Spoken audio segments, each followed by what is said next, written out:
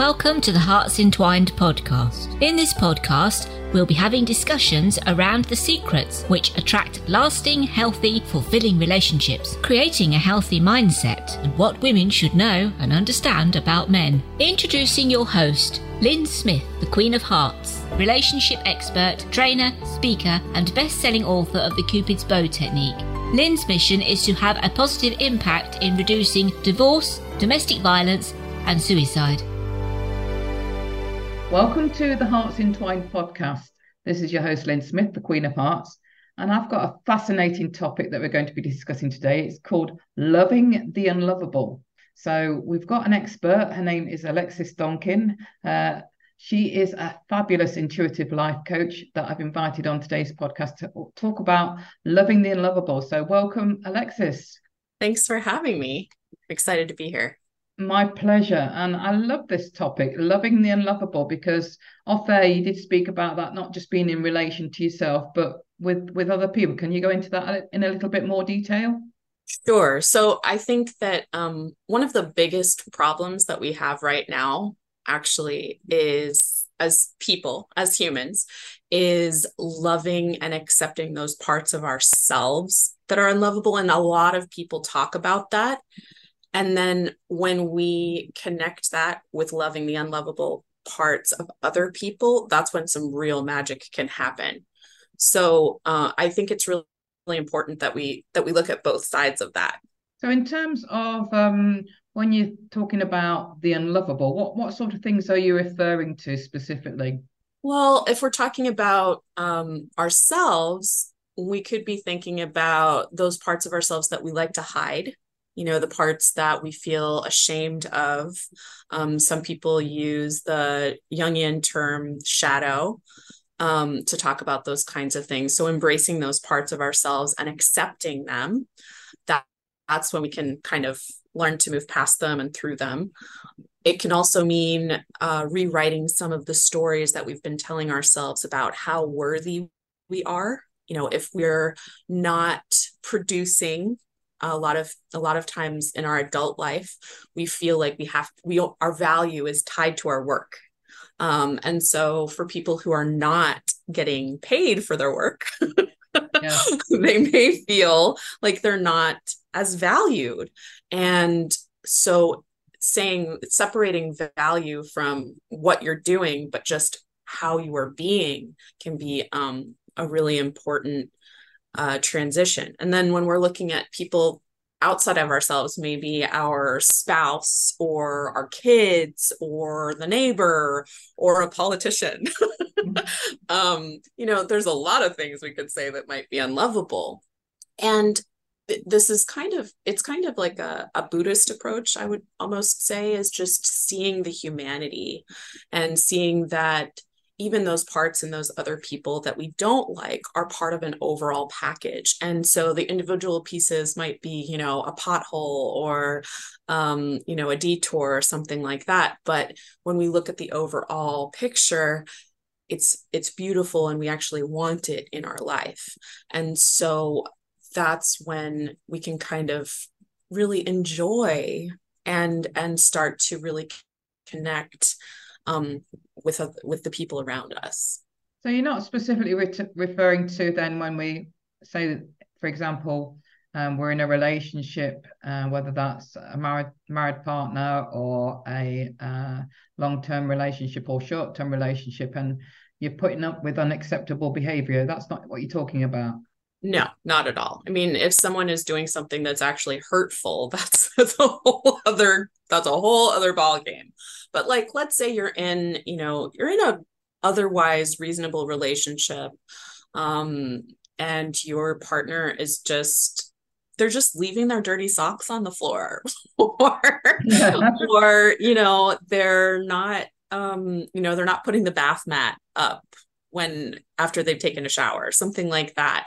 I mean, these are things that they might be annoying, and they might be things that, like, if you weren't dating this person, or if you weren't married to this person, you might get frustrated with, and you would be like, I'm not putting up with this. But because it's part of the package, you're like, actually, I'm grateful that this person is here. And this is a sign that they're here and present with me and that I get to have them in my life. Does that mean that they should not be putting up the bath mat? No, but it is a kind of a different way of approaching it and seeing it, because the person is flawed. I mean, we're all flawed. Absolutely. Yeah. And so you just have to kind of give space for people to be themselves in with that imperfection and see it for the beauty that it is. And I suppose what I term not sweating the small stuff, basically. Yes. Yeah, that's definitely part of it. And it can help, if you're going through a rough patch in a relationship, that can really transform it, is when if you're focusing on all of the little things that you find annoying, that you find frustrating, they're going to build up, they're going to compound, and they're going to make, the small things are going to become big things. But if you're able to kind of switch, shift the focus and kind of change the story that you're telling yourself about this person, then you're going to be able to, have you're going to say, yeah, no, actually, I do value this relationship. Actually, I do value having even these little frustrating bits about them. And then you're also going to put in a little more effort, to healing those parts that maybe aren't going so well. Absolutely. So otherwise it just builds up to a huge resentment internally, doesn't it? That could eventually lead to the straw breaking the camel's back over stupid little incidents, really, that need not have become a big deal. Absolutely. So could you give us a practical example then? Say if you were talking to a girlfriend, let's say, or a client, and they were saying the one thing that their partner does that really irritates them is them leaving their clothes on the floor, for example, like you give the socks example. What would you say would be a good reframe to say to yourself to switch that situation to make it acceptable and not worth sweating about? Well, there's a couple of things that I would say. One is, make sure that this isn't part of a larger pattern. Because if it is, then you're going to have a different conversation. But if it's one of those things where it's just like you're already frustrated and it's just a little thing, then I really recommend that it's like, okay, I'm grateful that they're here. I'm grateful that they're in my life, that I get to live with them and I get to spend my time with them, and that they have clothing that I get to wash. Which I know it sounds like, what? But I mean, yeah. but really, because the other option is you don't. They're not there. There isn't a partner's clothing to wash. They're gone. And that's an emptiness. That's sad. That's not something that you want. You actually want this person to be here. So even though it's frustrating, it's also like, thank God this person is here with me and I get the privilege of doing those things for them. And it totally changes how you feel about it. It's like, I do this with my kids too. Like if they're dropping crumbs and stuff, I'm like, I'm grateful that I get to do this, So any of those little kinds of things that annoy you, you can just think like the alternative is they're not here and I want them to be here. So I want this and I choose this. And it really shows. I mean, that's a great response, but what would be maybe your words of advice around the conversation with the partner about it? Would you suggest they, have a conversation about it, or just literally reframe it in their own head? It's like I said, it's definitely like a two-prong. Like you want to change how you're thinking about it, and you also want to have a conversation. Although I will say that when you start to reframe things, your behavior to your partner will change, and that will change the dynamic in your relationship, and they may be more interested and more willing to do things for you. So you may start telling yourself, I'm grateful that this person is here with me, and then you're going to be kinder to them, you're going to treat them like the treasure that they are, you know, because they're bringing you these wonderful things to your life that you appreciate.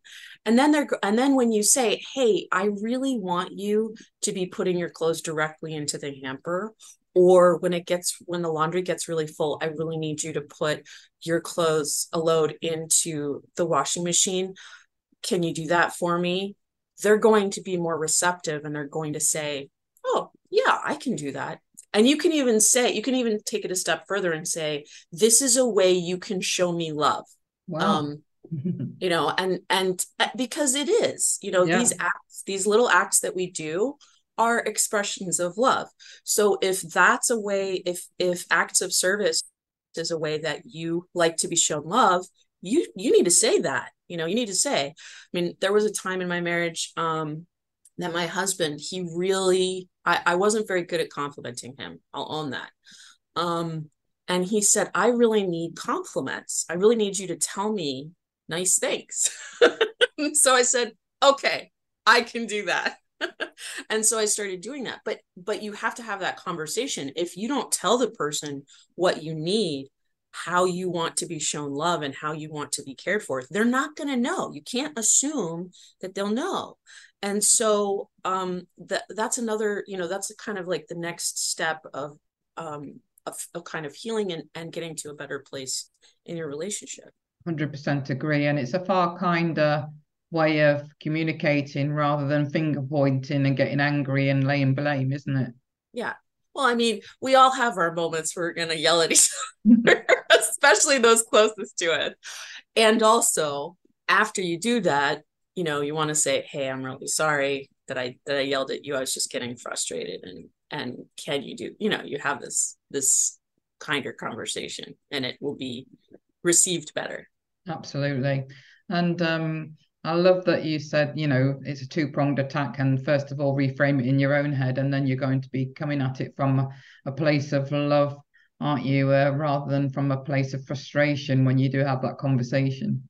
Absolutely. Yeah. And it was an interesting thing that I also learned on my journey. And I think it was something by John Gray, who wrote Men Are From Mars, Women Are From Venus. And he said that men respond better to, rather than can you or could you, to changing that to will you or would you. In other words, the W words rather than the C words.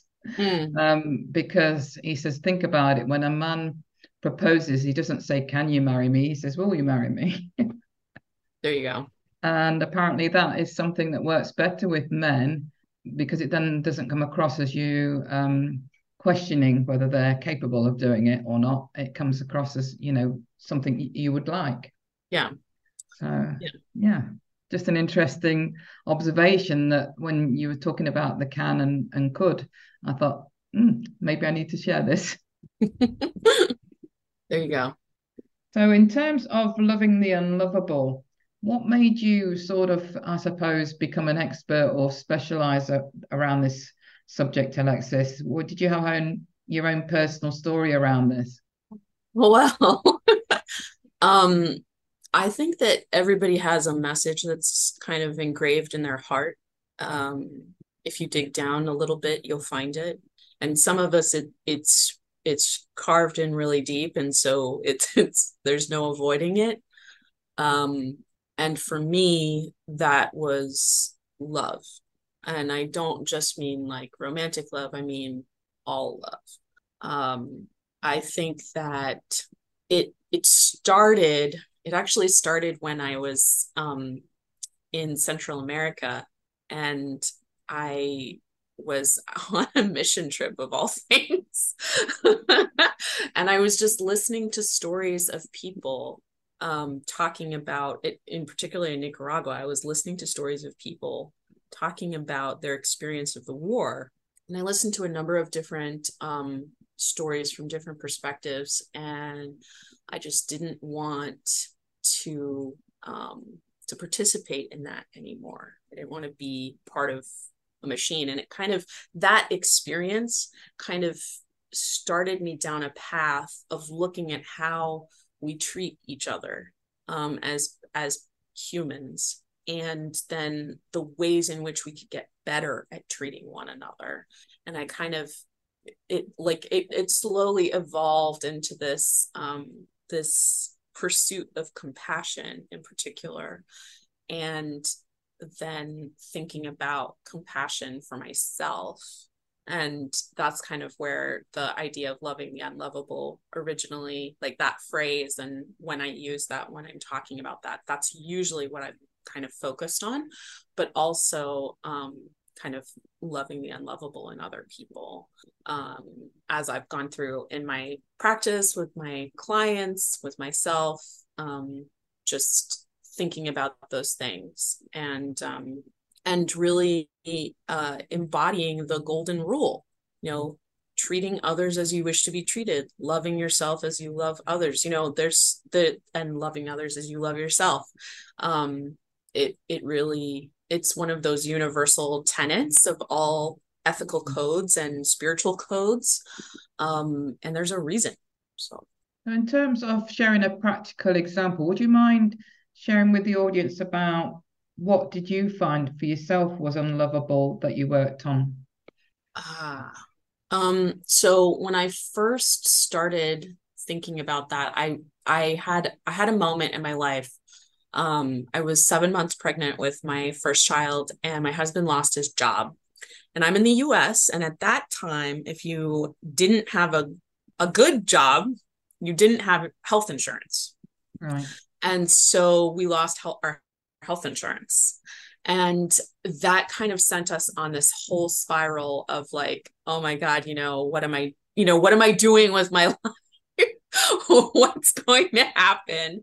And I had to really confront these feelings of frustration, of shame, of unworthiness. So I kind of systematically went through all these pieces of myself that I found shameful, that really needed to be worked. And what specifically did you find shameful in that situation, Alexis, if you don't mind me asking? Well, I mean, I was a gifted kid who was supposed to be, everybody always expected that I would have, that I would do all the things and that I would be, successful. And of course, now we know that gifted kids don't necessarily, giftedness isn't necessarily tied to success. Certainly not financial success, that it's just, they need different stuff at school. Yes. That's the only thing.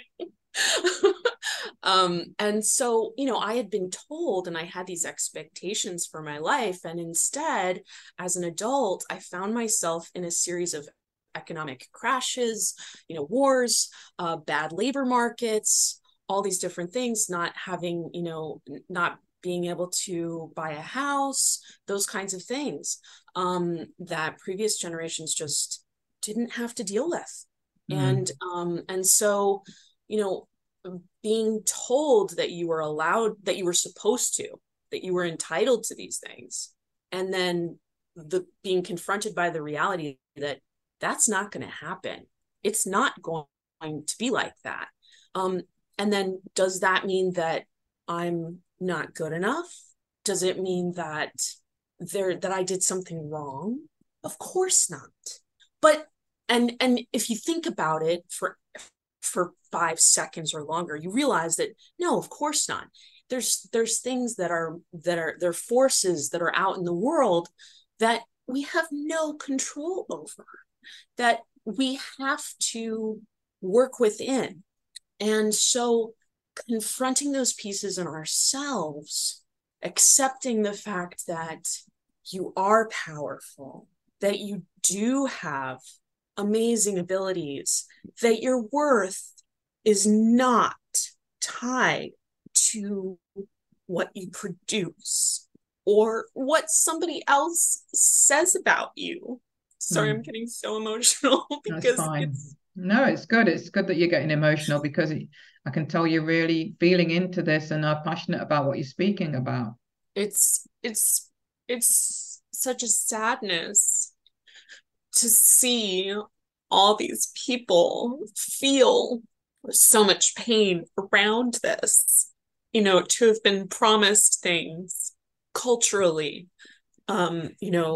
within families and with all of these different things, and then to not, to not get them, to not be cared for culturally in a society. It's awful. But that doesn't mean that you're any less human. No, of course not. And but we do put these unrealistic pressures and expectations on ourselves sometimes, don't we? Yeah, absolutely. And it's not, I mean, I think it's really important to say it's not just ourselves. Like you can do the work, but unfortunately, a lot of it is aftercare. I feel like, it's not, because the way that we've structured the world is just not taking care of people as well as we need to. And I think owning the fact that, like, yeah, we're doing aftercare. A lot of this conversation is about aftercare. It's about, like, accepting the fact that, like, these are these big forces that we don't have control over, and it's okay. Like you're like, it's not, you can't expect that this is going to work out a certain way. And this is where I'm going to offer another reframe, is if you think about it like a game, it takes the pressure off. You have to say, okay, these are the rules of the game, and I'm just going to play and see how much fun I can have and how much success I can have. And if I lose some, it's not a big deal. And if I gain some, it's also not a big deal. It's just a game, and I'm just going to have fun.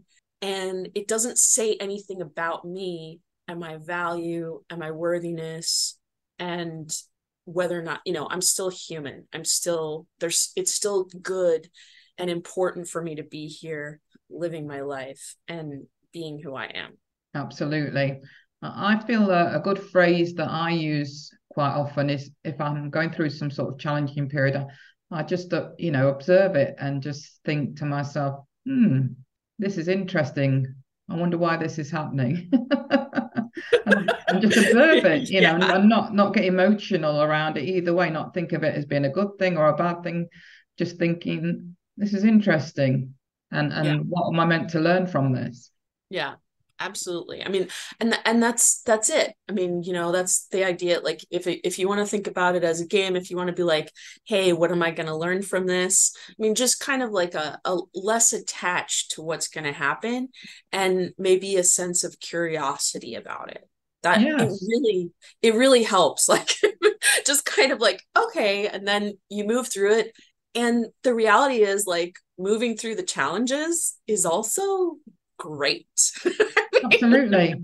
And I like to reinforce that, that we've been successful 100% of the time of overcoming our previous challenges. Yep. Absolutely. Absolutely. So I think it's worth, knowing in your own head that it's only going to be temporary, and you've overcome your previous challenges and you'll overcome this one. Absolutely. Yeah. So, Alexis, any final words around loving the unlovable that you feel we're not covered, in terms of either related to the self or relating to others? I just say that I think when you're thinking about yourself, there's three things that I want people to kind of take away. One is, accept yourself, forgive yourself for anything and everything that you've done before. You're going to do better. It's fine. And you are worthy. You're more than enough. Fabulous. I love that. Thank you for sharing that. And in terms of, if anybody's listening that would love to connect with you and the work that you do around loving the unlovable, what's your best contact information, Alexis? You can find me on, actually, you can find me on Instagram. Let's do that. And it's just at alexis.donkin. At alexis.donkin. Thank you so much, Alexis. And it's been an absolute pleasure. Thank you for being vulnerable, in being courageous enough to share your own personal experiences as well as your wise, wonderful learnings as a result of going through what you've been through yourself. Absolutely. Thanks for having me. So it just leaves me to say, listeners, that true love starts with opening our hearts. And until next time, goodbye for now. Thanks for listening to the Hearts Entwined podcast. You can follow Lynn via the Facebook group Two Hearts Entwined, or search Lynn Smith, inspirational speaker, at LinkedIn, or email lynn@hearts-entwined.com. That's LYN@hearts-entwined.com. Remember, true love starts with opening our hearts.